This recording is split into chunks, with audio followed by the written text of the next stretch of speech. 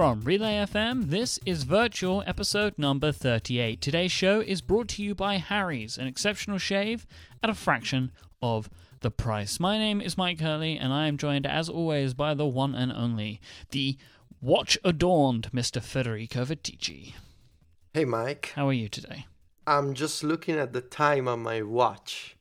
It's so nice to be able to look at the time on your wrist, you know? I have so many questions about the Apple Watch for you, but I have to save them. We will talk about Apple Watch games from my perspective next week, because I'm in the process of going to the Apple Watch App Store, and I want to download the games that you mentioned, maybe check on a few new ones. So yeah, I'm downloading all the stuff, basically, and it's quite a problem because the home screen is kind of difficult to set up. So I have all these icons going around. It's like a sea of icons. But yes, I do have an Apple Watch. I'm wearing a watch after like a decade, maybe more. So it is strange to have this thing right here. But as far as virtual is concerned, I do want to download a few games and see if it makes sense or if it's totally stupid or if maybe there's a few good ones and the other ones are better on the iPhone. I don't know. We'll see. As a quick update for you, I currently have no games installed on my watch. Yeah, thought so. Yeah. So even the trivia one. I got rid of Trivia Crack because they sent me a push notification saying, we haven't seen you in the game for a while. Dead. No. Yep, don't do that. That's the quick road to deletion, my friend. Yes, that's the death sentence of an app. It's we haven't seen you in a while. Notification. There's a reason, and now there's a bigger reason. Bye-bye. I'm sorry, Mike. It looked like a fun game. What was the name of the other one? The one with the cat and the cookies. The Cookie Tap. Mini Cookie Tap or something like that. Mini Cookie Tap. What happened to Mini Cookie Tap? Oh, that went a lot quicker. No more cookies for you. No more cookies. I'm sorry. Mike, do we have any follow-up? We most certainly do. This is a follow-up. It comes in two parts. So, first off, Elliot wrote in to us to tell us that he had actually done some work with the Oculus running on the Mac, right? Because remember we were talking about it didn't seem like, or there was no information about there being a Mac version of the Oculus software. And I'll include a link in the show notes to the release notes for version 0.4.1 of the Oculus SDK, which included OS X support in the SDK at that point. And so he'd done some work with it and found that it didn't actually perform very well. Like most gaming on the Mac, really. Macs tend not to be best tuned for intensive PC gaming, and the Oculus is no different for that. It did work, but not very well. And then, just before today's show, Stephen sent me a link that Oculus have announced their hardware specifications for the Rift. Oh, that's today. Yep, today. And along with that comes the news that they are pausing Mac development. What a surprise. With no timeline on when it will be available. Because the PC specs are heavy. So the recommended requirement is an NVIDIA GTX 970 or an AMD 290. I don't know what that means, but I assume beefy graphics card.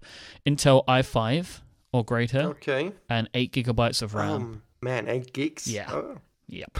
It's quite a bit. Yep. So it's heavy. It's heavy on the system. So obviously the Mac isn't doing a good job of supporting it, and Linux as well. So they've actually just said they don't have a timeline on when it will be available for either of those platforms. So I would be surprised if we saw it in any sort of good timeline, to be honest. I think it's going to be quite a while.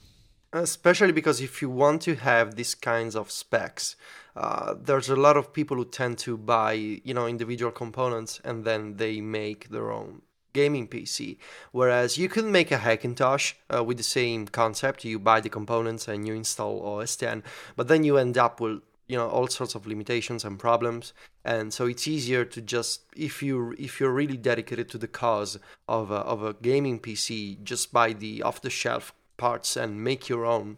and you can save a bit of money. Whereas if you want to buy a Mac, it's quite expensive, and so I understand why there have always been issues with gaming on the Mac. It's quite sad for people like me and you that you would need this kind of PC. So it kind of precludes people like us from easily getting into the Oculus Rift gaming scene. I'm still hoping that one day there will be like a single box that you can buy, and it's like, okay, give us, I don't know, 400 euros and you can play Oculus stuff. People and it's will like make a PC. those, I don't care. Just don't let me worry about the specifications, People are definitely going to make those. It's like without a shadow of a doubt. It's like the idea of the Steam box, right? Yeah. You would have like a baseline of requirements and the OS, and then you can buy. It's not a terrible idea if you don't understand PCs, which is my main problem. I don't understand what I need to do. What is an AMD graphic card, whatever? I don't understand. I only, from the specifications that you sent me, I only know what RAM is, and even at that point, I'm not sure how much it costs and what model of RAM is better. Sure. I don't know. I'm used to the idea of a device, you buy it, and there's that. Yeah. So, same with the consoles, because PlayStation you just get what you get. Yeah, I just get the console and I play video games. Yep. Just easier. But I think people will sell these little small boxes, that you'll buy, and it will be for the Oculus. Mm-hmm. Then just as an aside for that, I don't know how useful this is going to be now, but because looking at those hardware specifications, but Jack and Daniel on Twitter pointed out that if I sign up, or you sign up for the Windows beta, which they call the Insider program for Windows 10, you get Windows 10 for free at the end of it. I just love that this feedback was sent from Jack and Daniel. Oh yeah, look at them. And you do need a bit of that when you use Windows. Yes. Exactly. Oh no, that's not fair. That's not fair. No, thank you, Jack and Daniel. Oh, I feel bad. Poor Windows. I'm sure it's very nice. No, it's true. There's a lot of I don't want to poke fun at Microsoft. There's a lot of interesting stuff in Windows 10. I do like the direction. Yep. I'm kind of surprised to see that they're bringing back the Windows Mobile name. Did you see the news yesterday? The Windows Phone is Windows Mobile again. Yeah, I did see that. Yeah, I did see that. It's gonna, blast from the past in a way. But yes. So, Mike, why don't you sign up for the beta and you get Windows 10 for free? Then you can go to your nearest computer shop and you buy a few parts. You assemble a PC for gaming, and then you buy the Oculus. I kind of feel like I don't want to do that. And then you start a Windows show. See, I have a whole timeline sketched out for you. No, this is not happening. Why won't you make a Windows show with Jack and Daniel? Why don't we move into some interesting links? How about that? That's a good idea, I think. That's a good idea. So, Anita Sarkeesian has a new video for her Feminist Frequency. Would you say series or channel? Is the channel called Feminist Frequency? I think so. It's a web series. So I'm just going to say that. It is called that. The channel is called that. Yeah. So on why Jade from Beyond Good and Evil is makes for a good character, especially makes for a good female character in video games. So Anita has been trying to highlight after the women and tropes in video game series, is trying to kind of highlight good examples of women as characters in video games. And Jade from this game that originally came out on PlayStation 2, I think about 10 years ago at least. And she makes for a good example because she's a strong, independent woman, and other characters in the game trust her to be able to take care of herself, to be able to kind of, fight her way out of specific situations. And more importantly, she's driven by very human and understandable motivations. And I do remember looking at Beyond Good and Evil when I was younger. I've always wanted to play the game. For some reason, I never managed to track down a copy of the game. There was a few months ago, that I kind of, on one of those nights where I'm like, I need to spend some money on video games. So I go to Steam, and I think I found a digital copy of Beyond Good and Evil, but then I needed to install it on my Mac, and there was a few problems with the hardware. So I've always wanted to play Beyond Good and Evil. I've always been fascinated by the graphics and the idea of, Jade as a character. And so this video by Anita Sarkeesian kind of is put me back in a I need to play Beyond Good and Evil mood. So I think it'll definitely happen at some point. There was a rumor of a sequel on PlayStation 3 many years ago. It never happened. There's a trailer, if you look around on YouTube, of the sequel. I've always been fascinated by, I think Beyond Good and Evil is a creation of this is French, so I'm not sure how I'm supposed to say it. Michael or Michel, I don't know how you say that in French. Ancel, the creator of the guy who worked on Rayman, also did Beyond Good and Evil. Yep. Back at the Ubisoft days. So yeah, Beyond Good and Evil, Jade, good character, good video game design. Mike. Yes, sir. Let's change topics a bit. You can play Pokemon in Minecraft. What? Would you want to play Pokemon in Minecraft? Sure, why don't I know about There's this? people who manage to kind of... Oh my god, look at these things. Look at the video. This is amazing. This is a whole system. They figure out a way to... So they have the Pokeballs, and you can, summon Pokemon on the screen. They have moves. There's special effects, and there's all kinds of Pokemon that you can use in Minecraft. There's if you watch the video on Kotaku, the first one, there's a specific example of using Pokemon as kind of living tools in Minecraft. So you can use Dugtrio to dig in Minecraft, but at high speed and with great effect, rather than just using a shovel. Yes. And the worst part is, I believe these people used a combination of real sound effects inputted from the Pokemon games, and for a few Pokemon they actually recorded their own voices. So if you take a look at the Dugtrio example, there's a voice that just says trio trio trio trio as a sound effect, which is insane. It's both weird and amazing, as most custom creations in Minecraft. So this is just to highlight how people have too much time on their hands, but that's not a negative aspect. That's the best part of Minecraft. They look so good though. They look so good. The moves are on point and the animations are perfect. And I mean, for being Minecraft, of course. And actually, I think there's also people who fight with Pokemon in Minecraft against each other. So they also managed to kind of make a multiplayer component. Insane, awesome. Go check out Kotaku for the videos. That is spectacular. That is just great work. Impressive work. Yeah, yes. That's really awesome. Like I'm always fascinated by the, every once in a while you see like people make like huge cities, or like there's the guy who made the Harry Potter castle in Minecraft. There's the guy who made like, I don't know, like ancient Rome in Minecraft, and that's awesome because like the scale of what they constructed was amazing. But making Pokemon that move and that have special effects and stuff, that's impressive, really impressive. So Mike, I don't know if you've seen this over the past few days, but Castlevania creator Koji Igarashi unsurprisingly launched a Kickstarter campaign. Yeah, I saw this. So the guy left Konami a few months ago. And when he announced, I think it was last year actually, maybe right after or before E3, I don't remember. So when he did leave Konami, a lot of people said, okay, he's gonna launch a Kickstarter campaign. And sure enough, he's working on a new game called Bloodstained, Ritual of the Night.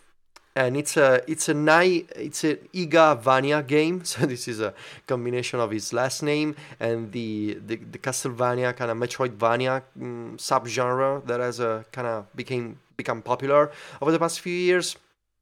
It looks like a modern Castlevania game. It raised $2 million in just a few days, and what's different is that these dollars are not being used to fund the game. They're just being used to prove to other publishers that Igarashi and team found that there's a demand for this kind of game. So what are they going to do with the money then? They're gonna use it. I think well, they're gonna give you a copy of the game. I've missed this part. There's what different tiers of support, right? Like you can buy I don't already. Get that. Yeah, it's kind of weird for being a Kickstarter project, because he says we already managed to find publishers who want to publish the game, and like 90% of our funds are kind of frozen by the publishers, because we need to show them that there's people out there who would buy this game. So if we are successful in this campaign, they will give us the funds to make the game. Okay, I kind of get that, but kind of different idea. I feel like that they didn't need to do a Kickstarter then, but sure, I understand the idea, but it seems a bit weird. I get it though, right? Because people actually giving their money. Yeah, there's people giving them money, like big money, and they're like, yeah, but show us that there's people out there who... But I mean, besides the thing is, though, besides Twitter, that they will give you money before. The thing is, that's only 25,000 people, which is... Yes. That's not enough for, like, a video game. Like, a big video game with a publisher, they sell hundreds of thousands of copies, right? I don't understand. Either they did their calculations wrong when they kind of assumed what kind of pledge people would make, or even at $500,000, those are enough for the publisher. I don't know, because maybe more people are buying the low-level pledge than they expected, like the digital copy, or no, the $5. There's just a few people, but the digital copy, there's like about 10,000 backers. Yeah, I don't know, or maybe it's just enough. Maybe it was just show us that you can get to $500,000 and we'll give you money. I don't know. Yeah, sure. I mean, that kind of makes sense. I guess it's just really weird. Yeah. Anyway, the game. There's no real footage so far.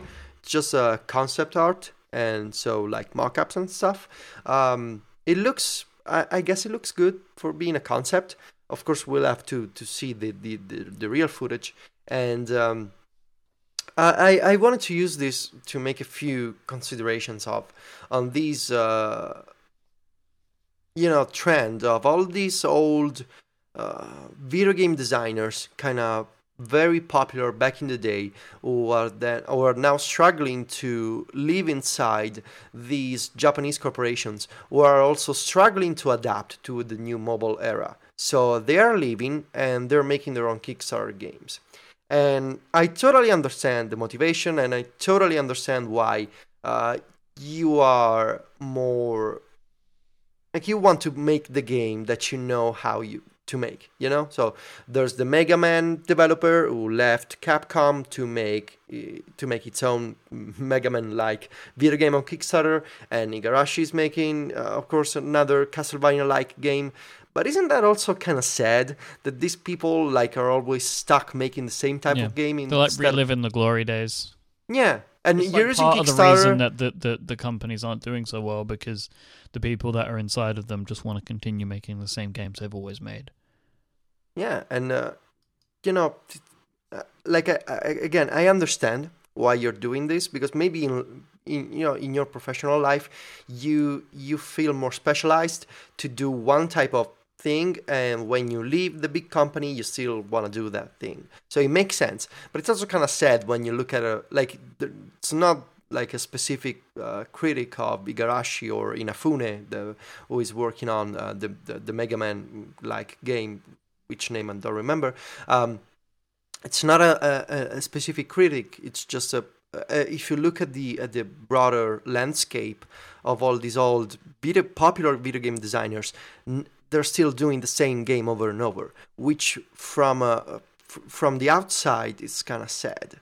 Because they could be trying something new and maybe risk a bit more, and instead this move kind of feels to play it safe, you know? Because people know me for the Castlevania game, go to Kickstarter, raise a bunch of millions of dollars, and make that game. And I don't know.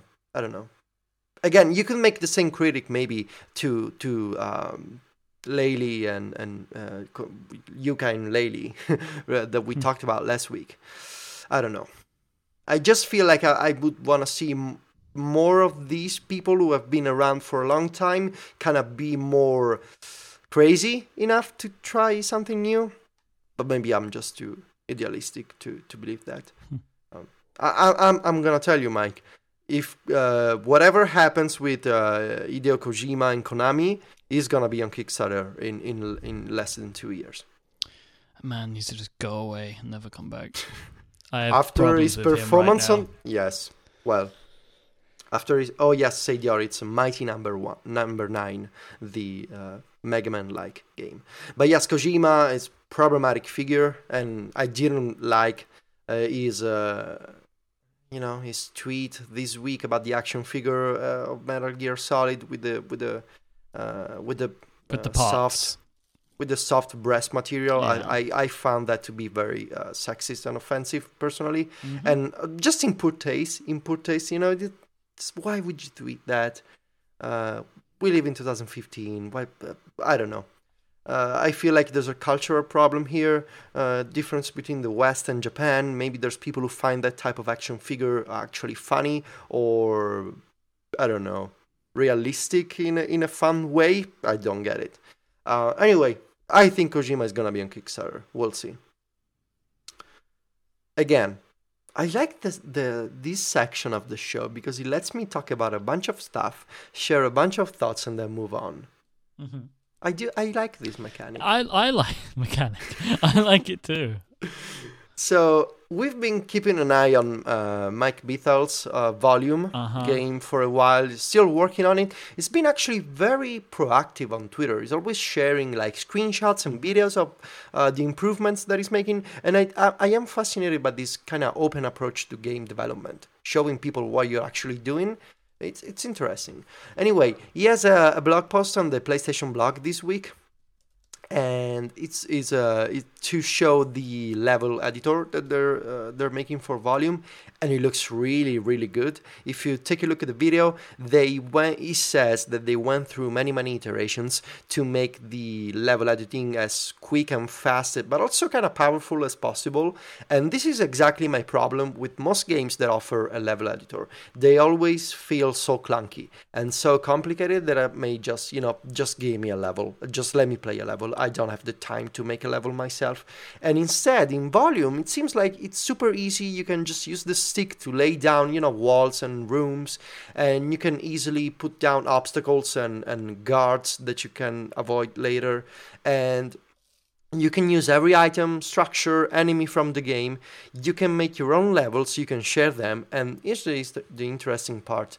If you want, you can play the entire campaign. So the campaign is, the story, the actual story with the dialogue and stuff, using maps from you or from other people. That's clever, because it's not like other games that they force you to play the campaign with the levels made by the game designers. If you want, you can play the same story just with the different levels from you or other people that you really found online. That's interesting, and I'm curious because, again, as I've said many times, I'm not a stealth game type of guy, but I think I changed my mind with The Last of Us. So maybe Volume, I do like Mike Bethel as a person on the internet, I guess. I don't know the guy. I just figure, when you just like somebody, that's the same. Well, yeah, because I do too. So yeah, I feel like I like the guy, and I do like what he's been working on with Volume. There's no release date yet. There's going to be, I think, an announcement at E3, which is in about a month. So we gotta start doing our pre-E3 exciting coverage, Mike. Yeah. I don't even know what to think about. We're going to talk about Nintendo today. We are going to talk about Nintendo today, but first I got two more links. Okay. So I just mentioned The Last of Us, and this is something actually that I wanted to share last week, and then I forgot. So Grant, oh man, how do you say this? Grant Vogtle. So his last name is kind of difficult. Vogtle? Vogtle? Anyway. Vogtle. Maybe he's Austrian or German. Vogtle. Anyway, this person on Earth had the idea of turning The Last of Us into a cinematic experience, kind of like a TV show with episodes. So he combined the videos from The Last of Us, like the cutscenes. I couldn't say cutscenes for some reason.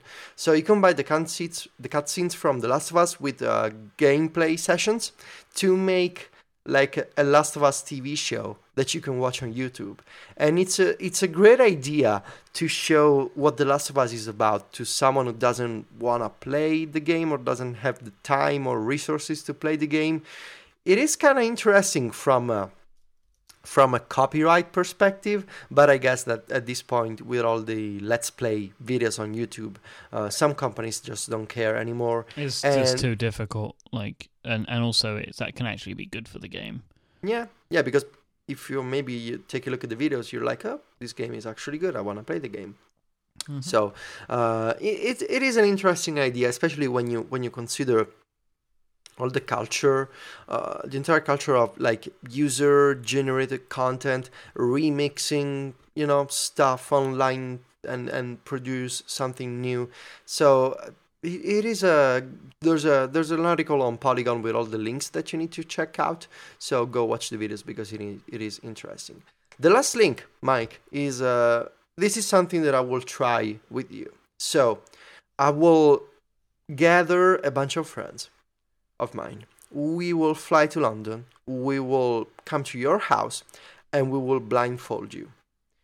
Then, no, don't be pleased. I don't want that. Then we will put an iPhone in your hand, and we will use my iPad, and we will play Century, which is this upcoming game where it's a local multiplayer experiment. Use an iPhone and an iPad. The hero is blindfolded, and his friends are, behind him usually, or like in the same room. And you're blindfolded, and you can see anything. You can just hold your iPhone as a flashlight, and on the iPad we see the actual game. So you are a character who needs to go around with his flashlight. I presume you need to avoid enemies and explore. And we give you directions to move and avoid, death and enemies. And you need to trust us. So that's a very interesting concept. Make sure to take a look at the video, because what I just explained to Mike can sound a bit weird and maybe dangerous, but it looks to be really fun. And it's this type of like dual screen local multiplayer experiment that I think this is the stuff that Nintendo should be trying with the Wii U, with the 3DS, and instead this will happen on the iPhone and on the iPad, of course, with local multiplayer. Interesting idea. I'm looking at the video now. Yeah, I didn't want to scare you with the blindfold. It was a bit scary. I'm not gonna lie. My friends are nice people, Mike. I'm sure. I just didn't know why you were traveling all the way to London to blindfold me. Yeah, I just felt like you would like the idea. Let's move on. Are you still watching the video? I'm finished now.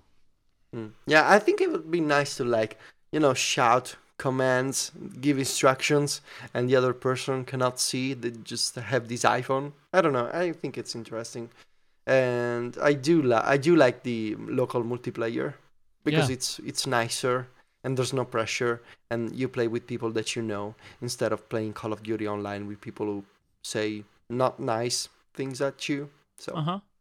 No, it's a good idea. It's a nice implementation of using two devices like that. Actually using them together. It's quite nice. Yeah. Mike, I do want to talk about an iPhone game really quickly with you today. Okay. Before we do you want to take a break? Yeah, this week's episode is brought to you by Harry's.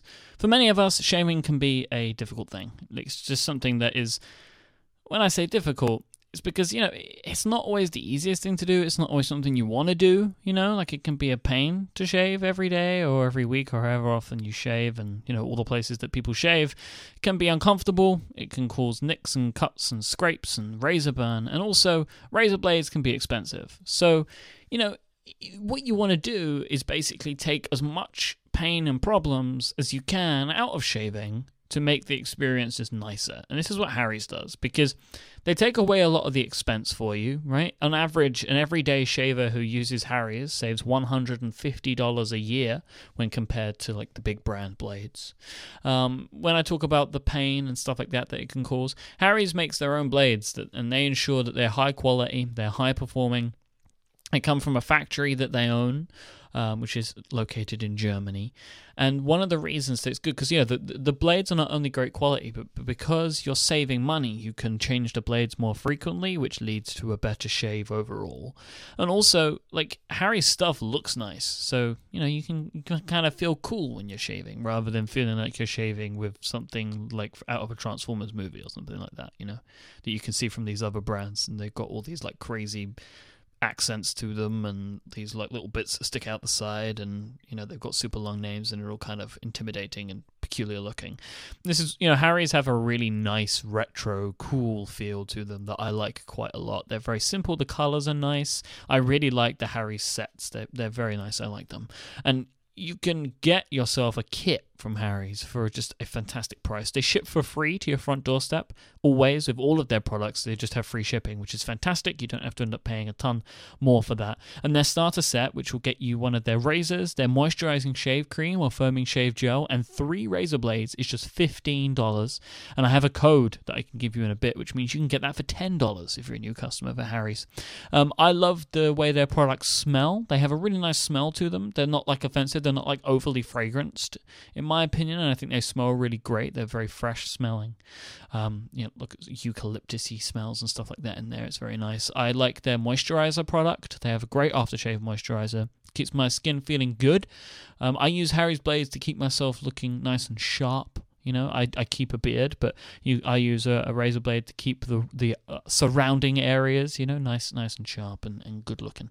And in my opinion, Harry's blades are as good, if not better, than anything that I've used before, and they're just a fraction of the price cheaper than their competitors.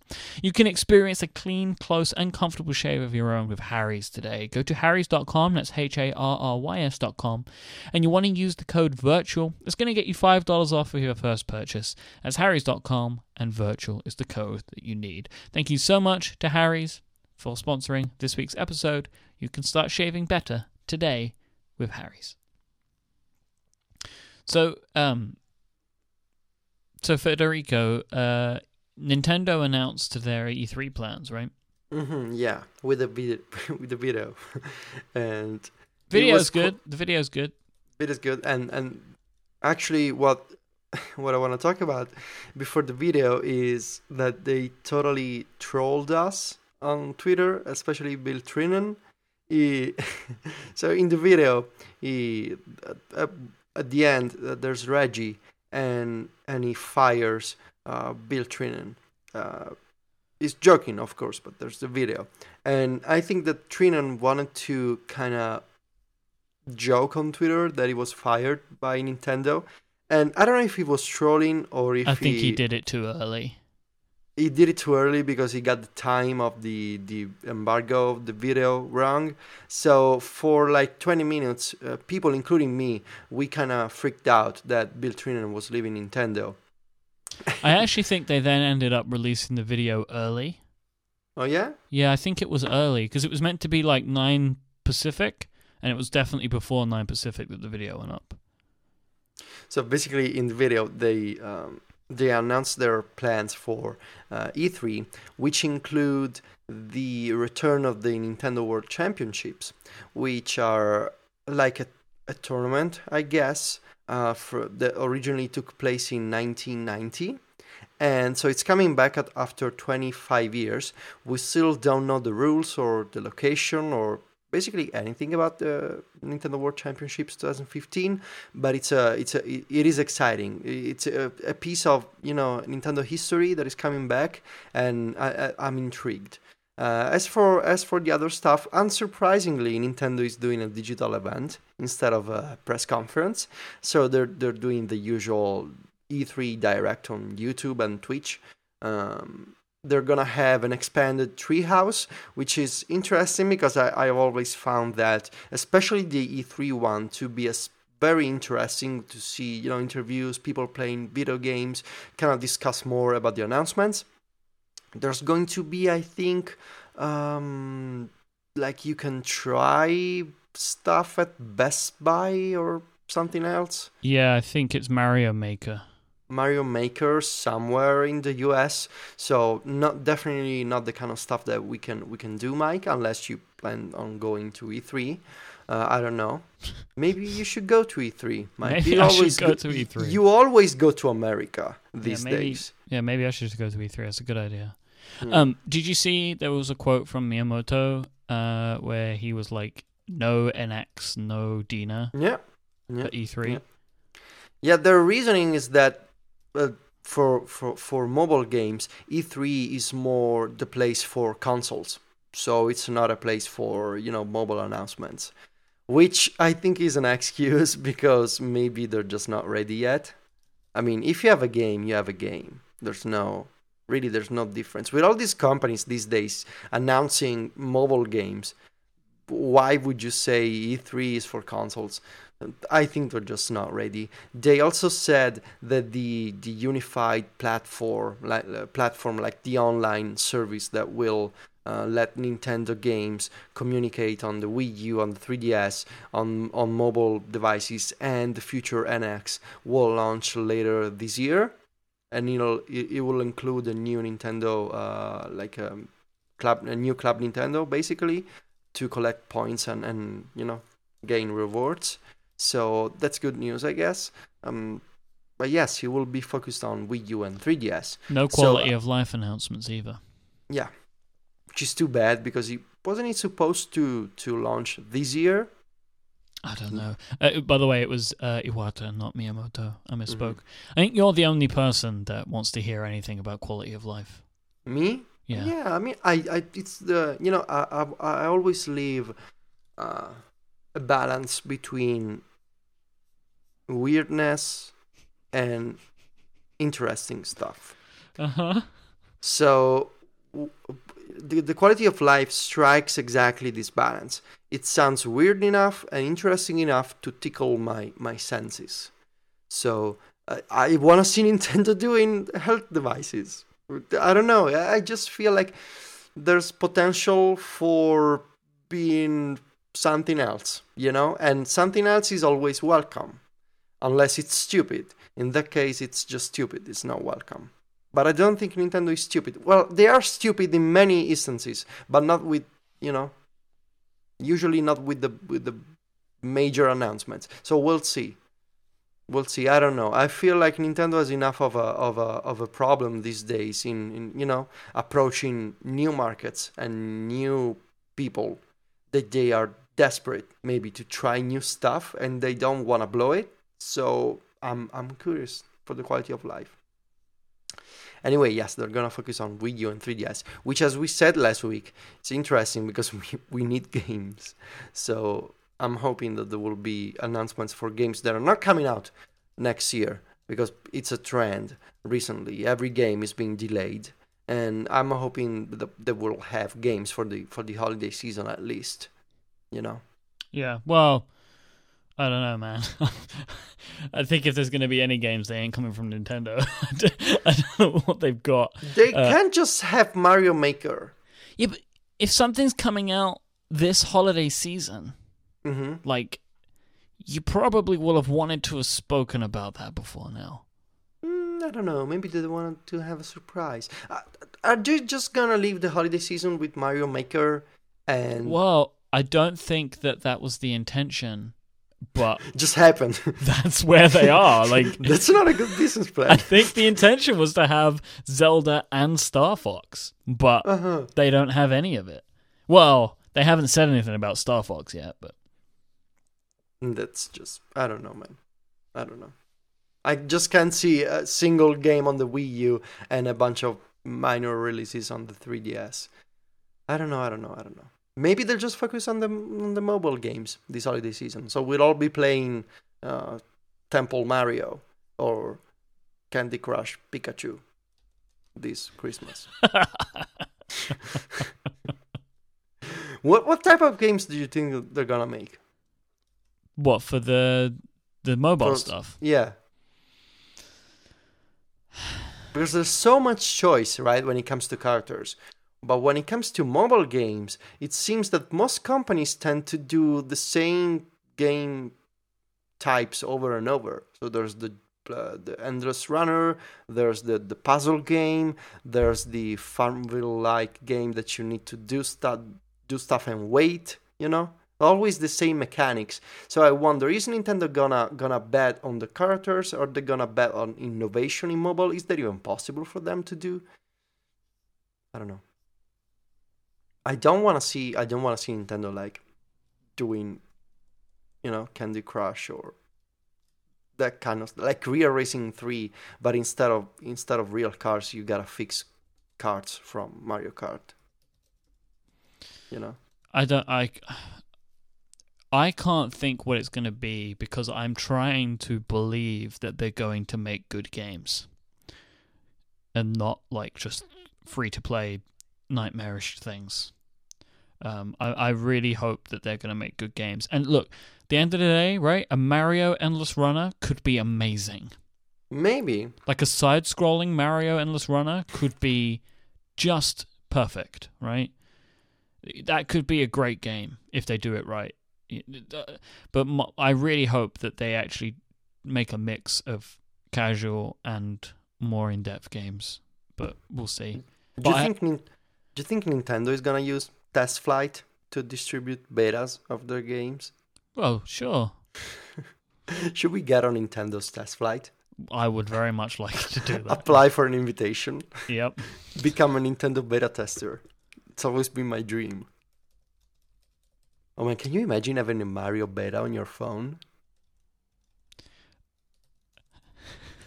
I'm just thinking about the potential here. I would very much like it. I don't know if they would consider us. No, they wouldn't. They wouldn't consider anyone, I think. Except for the big sites. It's so weird to think about Nintendo doing stuff on the App Store, right? I'm still struggling to like, should I believe in Nintendo doing a good smartphone game when they have no control basically over the hardware? They just gonna rely on multi-touch, and should I believe that Nintendo is gonna do good stuff when it comes to freemium models on the App Store instead of being just like everybody else? And so it's difficult and different, and this is one of the things that I'm most curious about this year. Nintendo's debut on the App Store, and I assume on the Google Play Store. It is one of the major changes this year. Yeah. So we'll see. I don't know. Moving on, and speaking of the App Store, so I downloaded this game, Mike. It's called Lifeline, and so it's a text adventure game, and it's based on a messaging interface. You exchange texts with an astronaut. I don't know. Basically the game is it plays out in real time, and you talk to this person. They don't give you a name, they don't give you a gender. It's just some person on an alien planet, and he or she is scared, doesn't know what to do, and you gotta listen, give instructions, and provide directions. And it is a strange game. So let me give you a bit of a background. I've never played text adventure games before. I know that a lot of our listeners grew up playing these types of adventure games on PCs many years ago, and I've never been one of those guys who play like physical role playing games. Like you sit down at a table with a bunch of friends with a book, and you craft your own adventure. Have you ever participated in one of those kind of games? I've played, well, not games, but I've done like the text adventure books. Yeah, books. Yeah, I used to have Mario ones when I was a kid. but with other people. No, it was just with me. So there used to be, well, when I was younger, a bunch of friends would play this kind of role playing game with a book, and there was like a map. So they sat down at a table, so like 4 or 5 people, and they lay down this paper map, and each person is assigned a little figurine, and then there's like I think that the name is the master reads the book, and so you throw a dice, you roll a dice, and depending on what you choose to do, the book gives you different instructions. And so and this is all like fantasy. So the master reads that you're going into a dungeon, and and you choose what to do, and maybe the book says that there's a monster and you need to fight the monster. I don't remember the name of this book/game. It was something like Alice or Alice. I don't know. I don't remember. And I found that to be incredibly boring when I was a teenager. So I've never been a huge text adventure, either on computers or real life.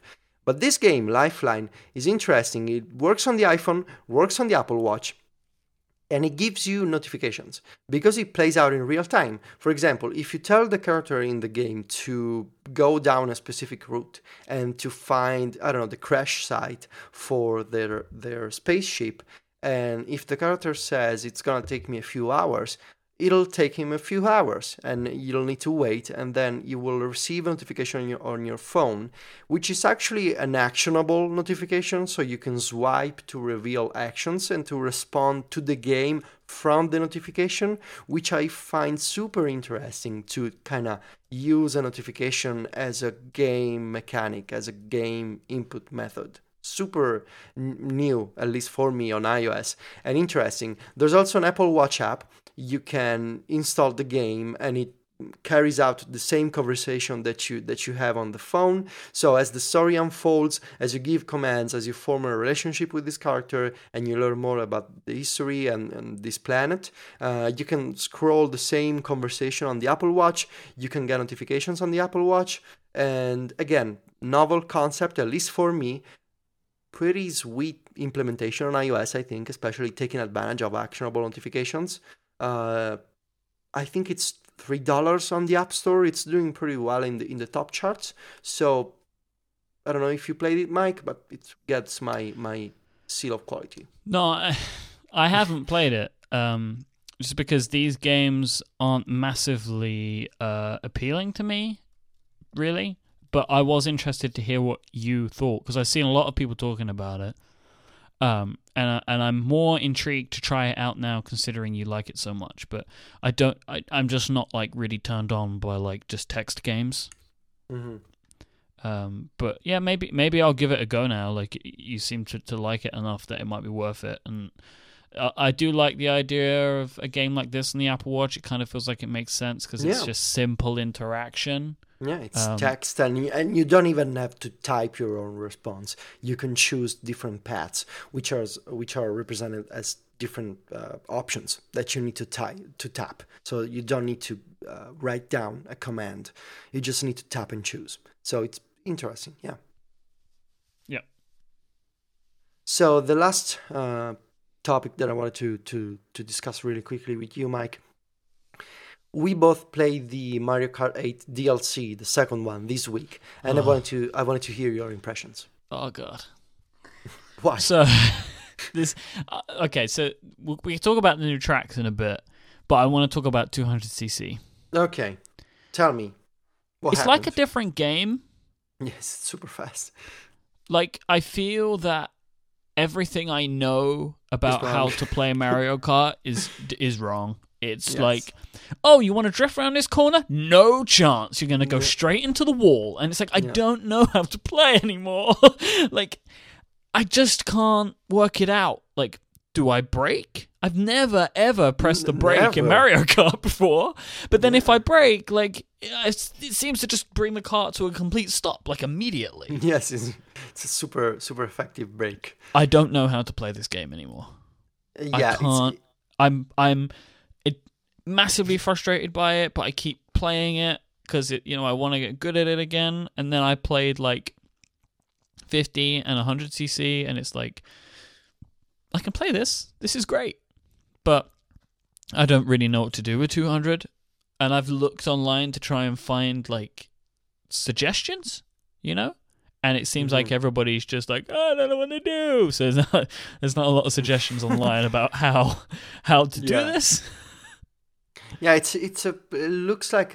feels like a different game, and this mode is basically impossible to play with friends unless you have very expert friends online. But in real life, this is impossible to play with people who don't have a Nintendo Wii U. Because I tried to play Mario Kart with friends who come to my place. We have a beer, we play Mario Kart, and it's super fun. But I've always found that to be slightly difficult to explain, even at 50cc or 100cc. It's kind of difficult to explain people. So you need to drift, you need to use this item in this way, then you can throw items forward and backwards, and there's a bunch of rules that you need to explain, right? And this is also the case with Super Smash Brothers, even more so because there's so much stuff that you need to learn in Super Smash. But even in Mario Kart, there's a lot of stuff to tell people if they don't wanna, if they wanna be at least in the top 5 when a track is over. So, but 200cc basically, it's impossible with friends who don't own the game and just wanna play casually. It is a different game. It's impressive from a technical perspective. Like it really shows off the speed and in the beauty of the engine, of the graphics and the controls. But yes, it requires a level of skill that I don't think you and I have. At least not yet, Mike. At least not yet. There's still hope. Maybe one day. Because it seems like Nintendo will keep expanding and bringing more stuff to Mario Kart 8. So we'll be playing this game for a while, I think. What do you think of the new cups and the new tracks? I like the tracks a lot. The is it called Toy Box or something, or Ribbon Road? Ribbon Road, yeah. Yeah, I like that one a lot. Yeah, it looks like the Toy Story bedroom. It does. I think that's the clear like inspiration. But that's one of my favorite tracks. Actually, just my favorite tracks now. I think it's beautiful and it's really nice to play on. Yeah. I like that one a lot. I feel like with the 200cc, what I'm trying to do is to change the configuration of racer and like kart and wheels and stuff, but it still doesn't seem to make any difference. I can't work out what to do. I don't know if changing the configuration makes a big impact on me, because I tend to switch between different karts. I never do the bikes or the karts with the big wheels that they look like trucks, I always do like regular karts. No, I play on the bikes. I play as Link with Link's bike. Yeah, I have since I got the game. I like playing as Link with the bike. Link with the bike. Cool. No, I always use the Dasher with the slick wheels and one of the parachutes. I don't care which one. And this week I've been playing as the Villager, which I don't know what's the point in choosing different characters, besides maybe weight of the characters. Yeah, I mean that is a big thing, right? And my thought was maybe grip, handling, and weight might help with 200cc. Mm-hmm. But the only thing that I found that kind of helps is just like when it comes up to a sharp turn to just take my finger off the accelerator. Yeah, that's what I do. I don't brake. I take my finger off. But it's boring though. I like boring. I like skidding around the corners. Feels like cheating. Maybe. Yeah, Like, that's what I like to do. I like to line up the corner just right and like power slide around the corner. Like, I'm finding myself like finishing many races in like 9th. Yeah. You know, I have won. I won a cup, right, on my best set of tracks. Because I can't remember what cup it is now, but my favorite cup is like the one where you're going downhill on the mountain, and it's like the Winter Olympics. Yes. That's my favorite track in the whole game. I love that track because it's just one long track. Like, it's not laps. I really like it. It's very varied. The Deep Blue, I think it's called, the new one. It's also the same concept. I thought it was, but I wasn't 100% sure. Yeah, it's the same concept. You go down just one single road. Yeah, I like those. But yeah, that one is my best set of tracks. I think that one starts off with the one where you're in like a town. I can't remember the names. It's terrible. And you're like driving around just on like roads in a town. Like by the sea. Yeah. Yeah, it's from Super Mario Sunshine. I thought it was Super Mario Sunshine. Sunshine. Don't remember. Could it be? I don't know the English name because this is one of the few games that I played in Italian. So in Italian, the town was called Delfinia, which is something like Dolphin Town or whatever. Yeah, I think that's what the town was called, but I don't think that's what the track is called. Oh, okay.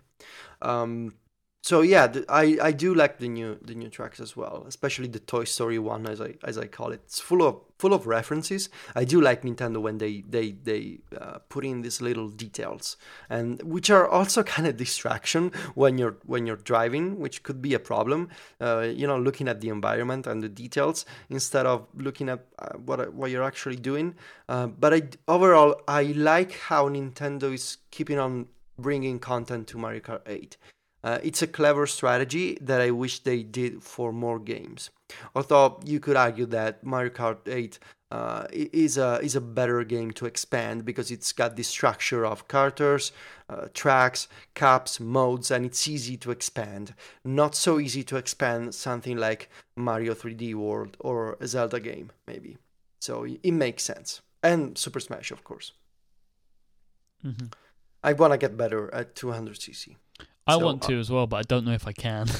We should play together. Yeah. More often, Mike. Just cry. Yes. We should play against Steve and Brianna, and they're gonna destroy us. I want to make that happen. The only problem with that is there isn't an easy way to stream. Yeah, because we want people to watch. Yep. But I think Brie might have a solution. We need to talk about that again. We gotta ask on Twitter to Nintendan. The guy who's always making videos for the 3DS and Wii U, he must know a way to easily stream and record the video off a Wii U. There's a box you can buy. See? Is my understanding. And I think Brie has access to one of those. Let's buy the box. You buy the box. Well, okay, I buy the box and I'm going to stream my Wii U to the entire world with the box. Yeah, it's like one of those things that's been in the back of my brain forever is to do Twitch streaming. Like, it's something that I really want to do, but we've just never really done much of it. Just like Twitch podcasting should be a thing with sponsor breaks in the Twitch stream. I bet that already happens. No, but we could do it better. Of course. They don't have Mike Hurley, so we have the original. Oh dear. Do you have anything else? No, that's all for this week's show. Awesome. If you want to catch the show notes for this week, head on over to relay.fm/virtual/38. My name is Mike Hurley, and my co-host is Mr. Federico Vitici. You can find us online. I am at imike, IMYKE, and Federico is at Vitici, VITICCI, and he writes over at thefabulousmacstories.net. Thanks to our sponsor this week, our good friends over at Harry's, and thank you for listening. Until next time, say goodbye, Federico. Arrivederci.